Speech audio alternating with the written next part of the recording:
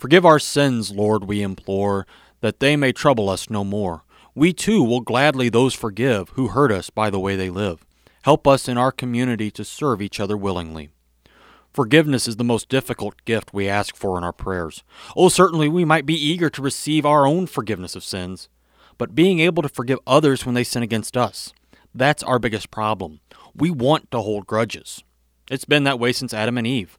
After they were banished from the garden, I'm sure they spent the next 900 years arguing over whose fault it was that they were cast out of paradise, that their children were born as sinful beings. Adam would likely say, "You were the one who listened to the serpent." Eve would respond with, "You were right there with me. You didn't stop me from taking the fruit." On and on it probably went day after day. But forgiveness is something we need to exercise every day. Not just asking for forgiveness, giving forgiveness.